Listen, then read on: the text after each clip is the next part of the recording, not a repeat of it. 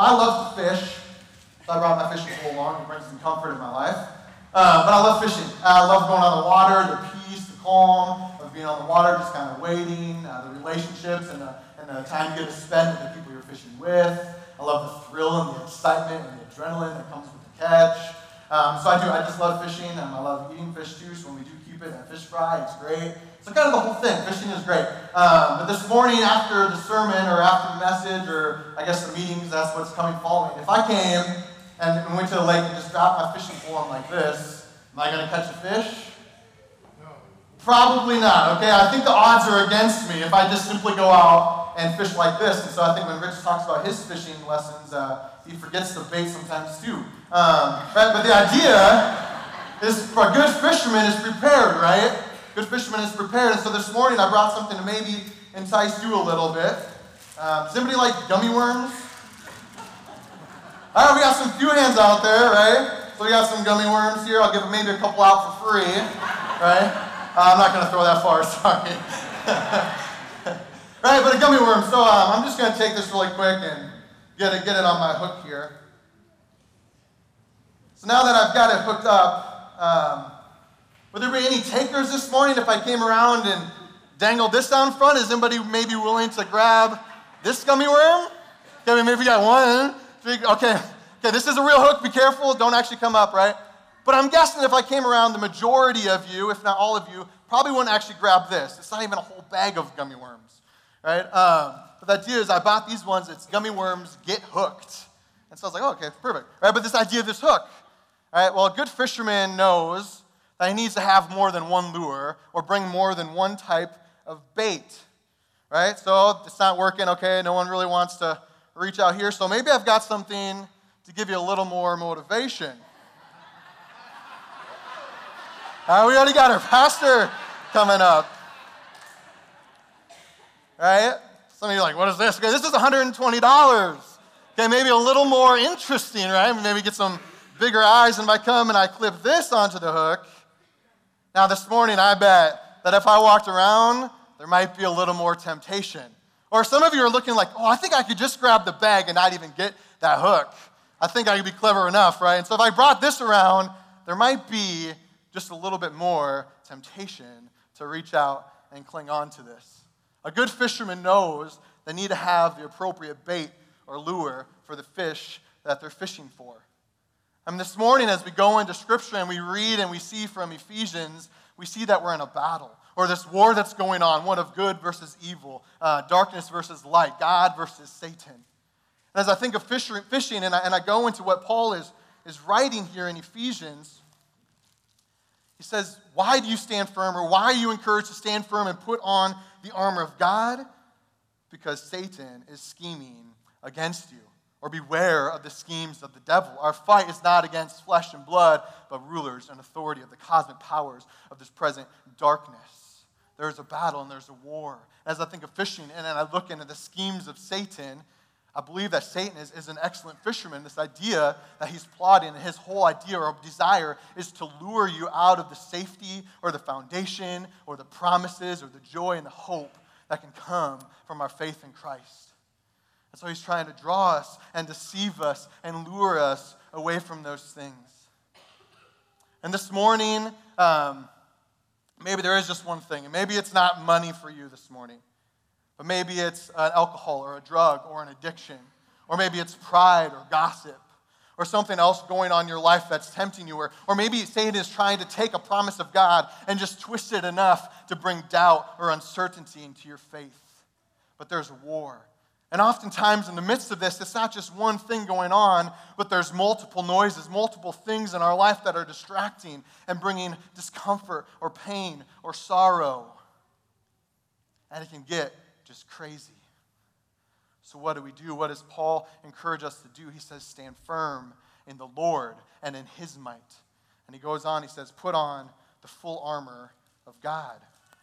So we're going to dive into this a little bit, and starting at verse 14, he says, stand therefore, having fastened on the belt of truth, having put on the breastplate of righteousness, and as shoes for your feet, having put on the readiness given by the gospel of peace. We're going to stop there for a moment and kind of just dive into each of these things that Paul encourages. Hey, put on, take on place and prepare yourself with these things. First, we're going to kind of jump around a little bit. First, the belt of truth. If you want to jump around, I'm going to kind of be going quick, but John chapter 14, just to kind of give us a glimpse. Verse 6 says this, Jesus said, I am the way and the truth and the life. No one comes to the Father except through me. This idea of the truth, and it's Jesus is the way, the only way, and no one can get to the Father except through him, and he satisfies, and he brings hope and comfort. The thing about Satan, the thing about he tempts us with, this money, even if you took it, it's not going to fully satisfy, because guess what? It's going to go like that, and you're going to want more. Or that addiction, or that drug, or that pain, or whatever it may be, that doubt, it's going to keep coming back because it doesn't satisfy, it doesn't fully bring gratification, and there's only one way, there's only one truth, there's only one life, and it's Jesus Christ. And so Paul is reminding the Ephesians, he's reminding the people, stand in the truth of Jesus, stand in the hope and the joy that comes through Christ, that he is the way. And we get on and we go into the breastplate of righteousness. And I want to be clear here, it's not our righteousness, it's not my good doing that I can stand confident in. But if you remember verses that Rich had read earlier from 2 Corinthians chapter 5, it's talking about this message of reconciliation and this message of being brought back into relationship with our God. And at the end of these verses in chapter 5, it says, but the one who knew no sin became sin, so that we might be able to have or attain the righteousness of God. And so as Paul's reminding them, he's reminding them that it's not our good doing, it's not our good works, it's not our righteousness, but it's the righteousness of God that is given to us through Jesus Christ our Lord. Paul's saying, cling to the truth of Christ, cling to the righteousness of God given to us by Christ.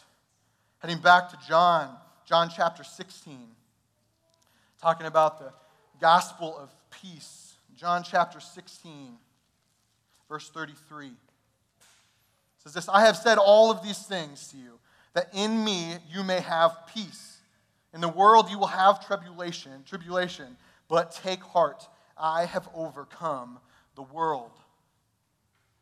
Paul's not writing and saying there's peace here and now, and doesn't mean that there's no trial or tribulation, but he says there is peace in Christ. Why? Because Christ has overcome the world. Cling to the gospel of peace and find peace in Christ. Find peace in Christ. As we head back to Ephesians and we continue on, he just said, put these things on, and now he's talking about take up. Take up. He goes, in all circumstances, take up the shield of faith with which you can extinguish all the flaming darts of the evil one, and take the helmet of salvation and the sword of the Spirit, which is the word of God. And he's encouraging us. He's saying, bring these with you. Pick these up. And he starts with the shield of faith. And I just want to turn to Acts quick. So if you are coming along again, I know it's quick. But Acts chapter 26, verse 18. Paul's going through his conversion here, and Jesus is talking to him through this vision. He says, I've sent you to open their eyes that they may turn from darkness to light and from the power of Satan to God, that they may receive the forgiveness of sins and placed among those who are sanctified by faith in me. I don't know if that sounds familiar, but in Acts we're seeing darkness to light, or this battle that's going on, Satan to the power of God. And it ends with this idea of faith in me, faith in Christ. Our faith is Christ, and as we have faith in Christ, we're able to be shielded from the flaming arrows of the dark one, of the evil one. Prepare yourself, pick up the armor of God, hold in the truth and the righteousness and the gospel of peace, and pick up the shield of faith in Christ, being reminded that he has paid the price, being reminded that he has victory over this world, over Satan. Put your trust and your faith in Christ. And finally, we'll head back to Ephesians chapter 1 as he talks about this helmet of salvation. Ephesians chapter 1, verse 13, he says this, in him you also, when you heard the word of truth, the gospel of your salvation, and believed in him, were sealed with the promise of the Holy Spirit, Paul's reminding us that our salvation, or the way we are saved, is through the gospel. It's through the good news of Jesus Christ. That he has come and he has paid our price for sin. He has come and he has taken sin upon himself. The one who knew no sin became sin so that we could be set free, so that we could be saved, and so that we could have salvation in Christ. Paul is reminding us in the midst of this battle, in the midst of the noise, in the midst of the pain and the suffering, cling, hold, trust, and put your faith in Jesus, for he brings truth. He brings peace. He brings righteousness. He brings hope. He brings salvation into our life. And he finishes with the word of the Spirit, or the sword of the Spirit, which is the word of God. Man, this book and this amazing way that God has revealed himself so that me and you can become to know and be aware of who Christ is. Reveal to us God and his will and his way and the promises and the joy and the hope that we can hold on to. He's saying, pick up this book and know it, because it brings that promise and it allows you to know the schemes of Satan. And it allows you to know when Satan is lying, because you can test it against Scripture and what God has said, the one who brings truth and joy. This morning, there is a battle going on in our life. There's a war that's taking place. Would you prepare yourself? Would you be ready for the troubles and the temptations and the schemes of Satan by holding on to the promises and the joy that comes through Christ alone? And so this morning, I just have 3 very practical ways for you to prepare yourself. 3 ways that I believe we can take from Ephesians, and Paul talks about in specific ways. 3 very practical things. The first is this: read Scripture.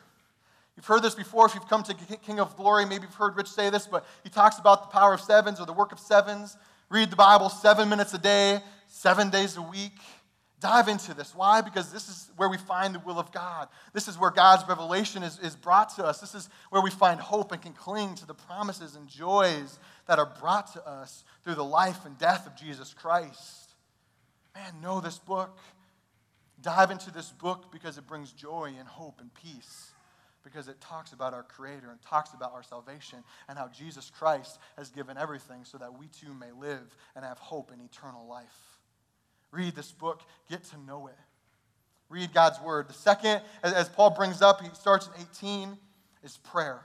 Pray. Verse 18, praying at all times in the Spirit with all prayers and supplication.